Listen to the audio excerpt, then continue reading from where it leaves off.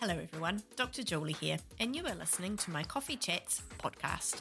I am a health researcher, PhD trained, and chef, self-trained, on a mission to leave the next generation and our planet a lot more of a healthier place. This is your space to ask questions on topics that no one seems to want to discuss, with information that is backed by research, along with a good dose of practical advice. Real talk, real people, real answers.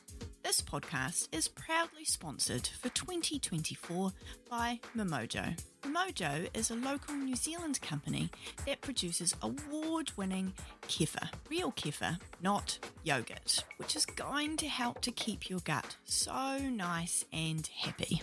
Let's get into this week's episode. Welcome back, peeps. Hope you have all had a wonderful week. I have 3 great caller questions for you. You guys know how much I love your questions.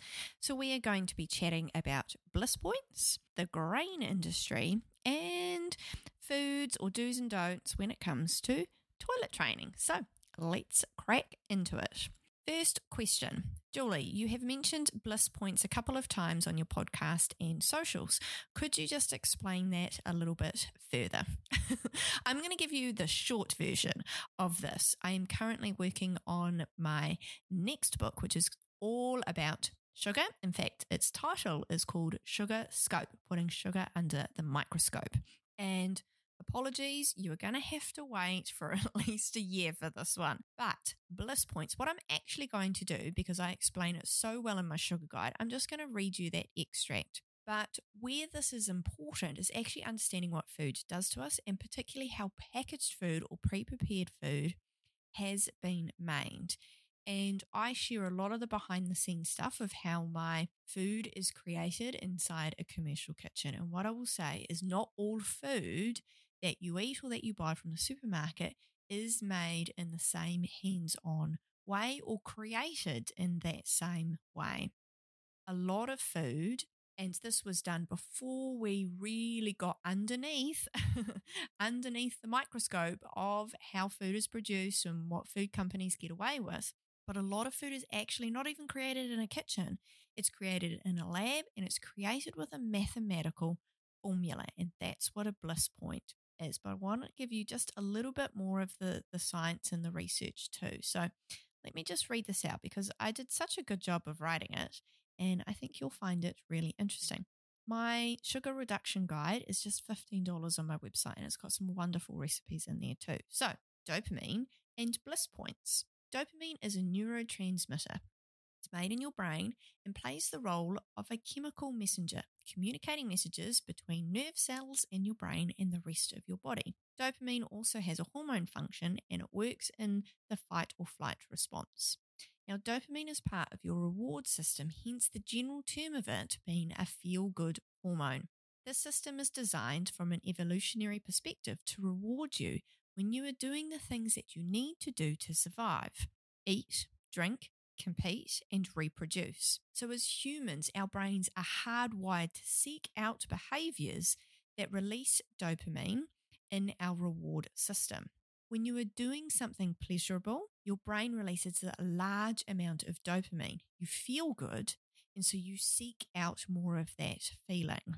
Foods high in sugar, sodium, fat, and additives stimulate the release of a large amount of dopamine. And this is what gives a rush of reward and a high. And you want to repeat that experience, and over time, you need more and more of these nutrients to experience that same reward. This is also why you crave that feeling after time as well. So you are not crazy. Your body is literally craving this, and companies do play on this, because there's a term in food manufacturing, which is exactly what you said, called a bliss point. So this is the amount or the combination of certain ingredients, namely sugar, salt, and fat, which optimizes tastiness and the release of dopamine for that sense of reward and pleasure. It's also why you associate foods with feeling happy, and causes your brain to tell you that when you eat these, whenever you are stressed or in need of comfort. And look, it can take time to learn to adjust to a different reward experience when you've been conditioned to this. And for some of you listening, you've been conditioned to this since you were babies. And it's why I am so driven and so passionate to not start babies and toddlers off on this train, because I know I'm preaching to the converted here. Turning it around after like 30 years or 40 years, especially when you've been conditioned in those first precious 1,000 days, it's not impossible. Nothing is ever impossible. But like, we want something better for the next generation. We want something better for us. I can't change the entire food system, but I'm doing my utmost to at least provide you with a different solution, because for food companies to play on this is so wrong. So wrong. And you guys know how much you have to battle. You are literally battling one of the most powerful systems that we have. This system of dopamine is designed to keep you alive. So fighting that and fighting that pleasure and reward sense, it is really hard. And that's why I will keep pushing that message of we need to keep sugar as low as possible, or at least be working to reduce it. And like, when people talk about moderation and things, if you haven't listened to my episode on like restriction and satisfaction and enjoyment, I would recommend that you do, because you can work towards it. Now, you also don't want to go cold turkey, because going cold turkey is going to get a very knee-jerk reaction with this at some point. If not within a couple of days, it will definitely. Okay, so reducing it down is going to be a way to not only create sustainable habits, but to also give your brain a chance to slowly adapt to a decreased amount of dopamine response from these foods. I have so much more I want to talk about this, and that's why I'm working on a book on it. But that's just going to give you a little bit of science. And as I said, like, read the backs of labels. Read the backs of labels as a starting point. I actually talk about in that sugar guide too, like more than 50 different names for sugar when you're actually looking at the backs of labels. So it'd be a good place to start.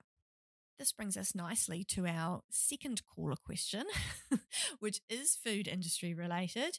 Why is there so much debate on grains? Another big sigh for me. You always know it's going to be a good, renty answer when I sigh at the beginning.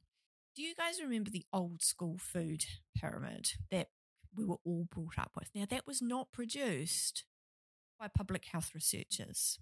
That was produced by the grain industry in the United States in order to sell their grains. So politics and money and the food industry, it is all embedded. So that, like, grains eat most at the bottom of the food pyramid, to repeat, was because of the grain industry. Like, it just, to me, it's still mind-blowing that something that we were taught as health, or the basis of health, or the basis of our nutrition, had nothing to do with actual health and well-being. And it had everything to do with a major industry player pushing their product. Corruption 101. So why is there so much debate on grains, however? That's because grains are a food group where the level of processing can range from not a lot to a huge amount, and therefore trying to classify as something good or bad becomes very challenging, because we can't just go all grains are bad. They don't have their place. They do. They're a very important part of our food industry, but we need to understand how each particular grain has been grown and how it's been processed and what nutrients we get from it and how it feels in our body and the response on our insulin metabolism before we decide whether it's actually something we want to be eating or consuming or a major part of our diet. You're like, oh my gosh, Jules, there is so many grains. How do we do that with all of them? I know. So I've also done a blog on grains and what is a grain on my website, so you might find that really helpful. But that's why there's so much debate on grains. Do we need them? No, we don't. We can get the nutrients that we get from grains from other food sources, in particular vegetables. But it's not as simple as that, right? Because when we're comparing grains and vegetables, one is a lot more practical, and that's grains. One is a lot more cost effective, and that's grains. And one also may provide different nutrients for different populations. So, for example, a lot of our whole grains provides a very important source of fiber and iron for particular populations that may be struggling with vegetables for whatever reason. And this does include toddlers as well. So we don't want to put grains into a completely bad camp label, but we do want to understand all of those variables that I mentioned. I still strongly recommend that we don't want to start our babies off on grains, and that's because they don't have the enzyme to break down the starch in grains until they are closer to 10 to 12 months.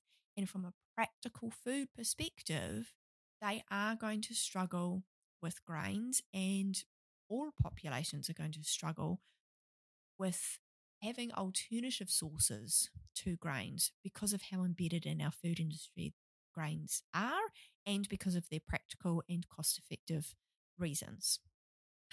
So I'm not going to be able to step you through all of the grains and sort of kind of say, well, you get this amount of nutrients from them, or these are the considerations with them. As a general rule of thumb, the more whole grain, the better, because that's going to have the least amount of processing and therefore the more nutrients that you're going to obtain from them.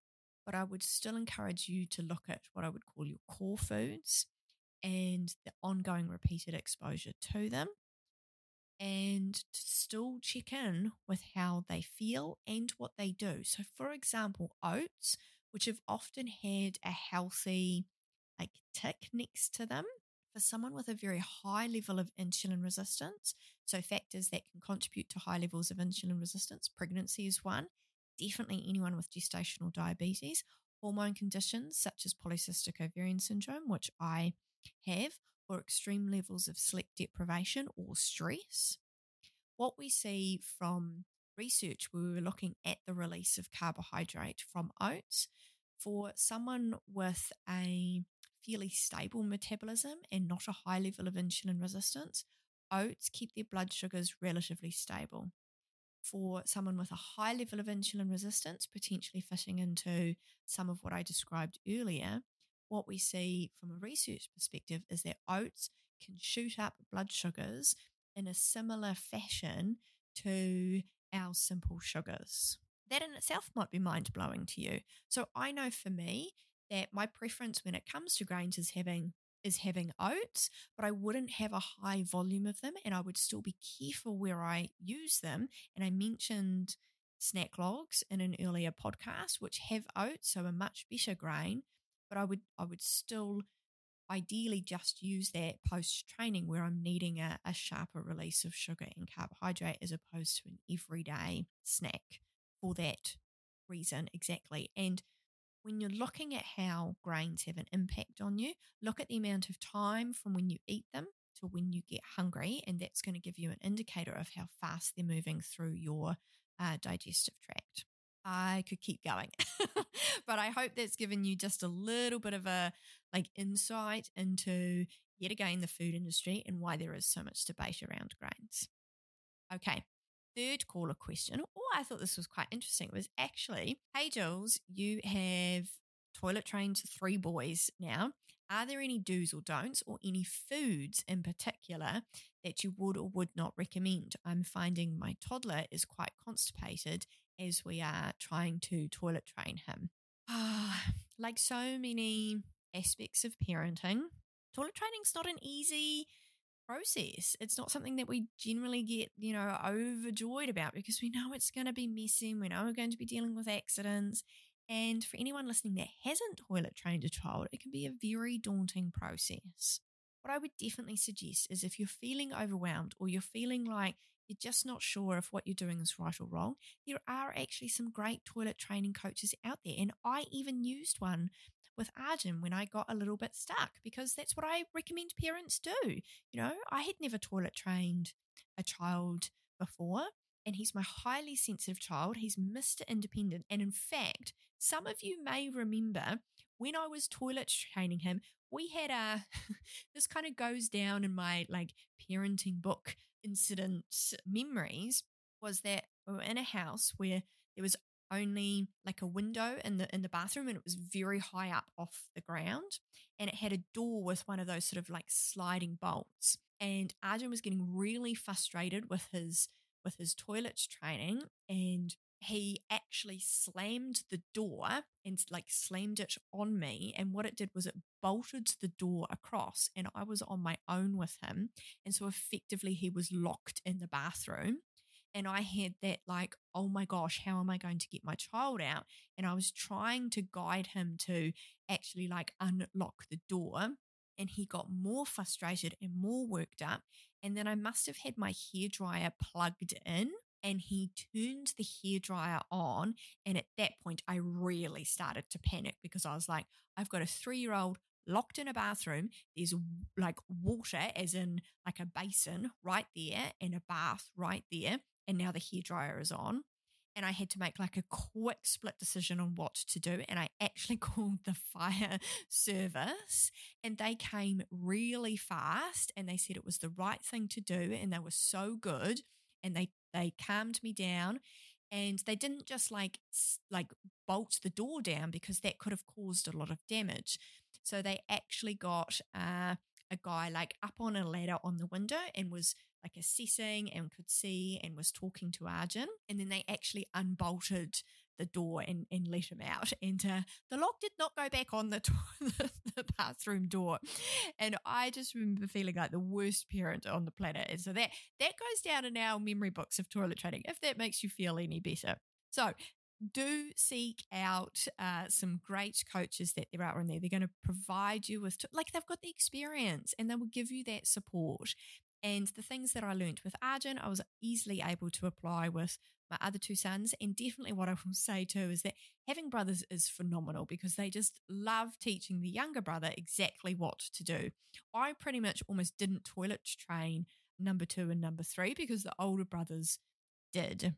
So definitely do that. And you will find that, just as another tip, most toilet training coaches don't recommend pull-ups at all, because what it does is it doesn't give the child that sensation that they've gone.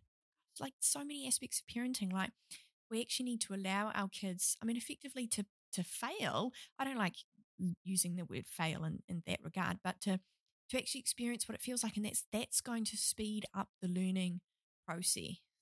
So yeah, I think I've even got a blog on my website, very one from the early days on not using pull-ups. Now, in terms of food, it's definitely a big one. And my only other little bit of advice, because this relates to food, is I would really encourage that you don't feel pressure to do the toilet training until you are ready and your child is ready.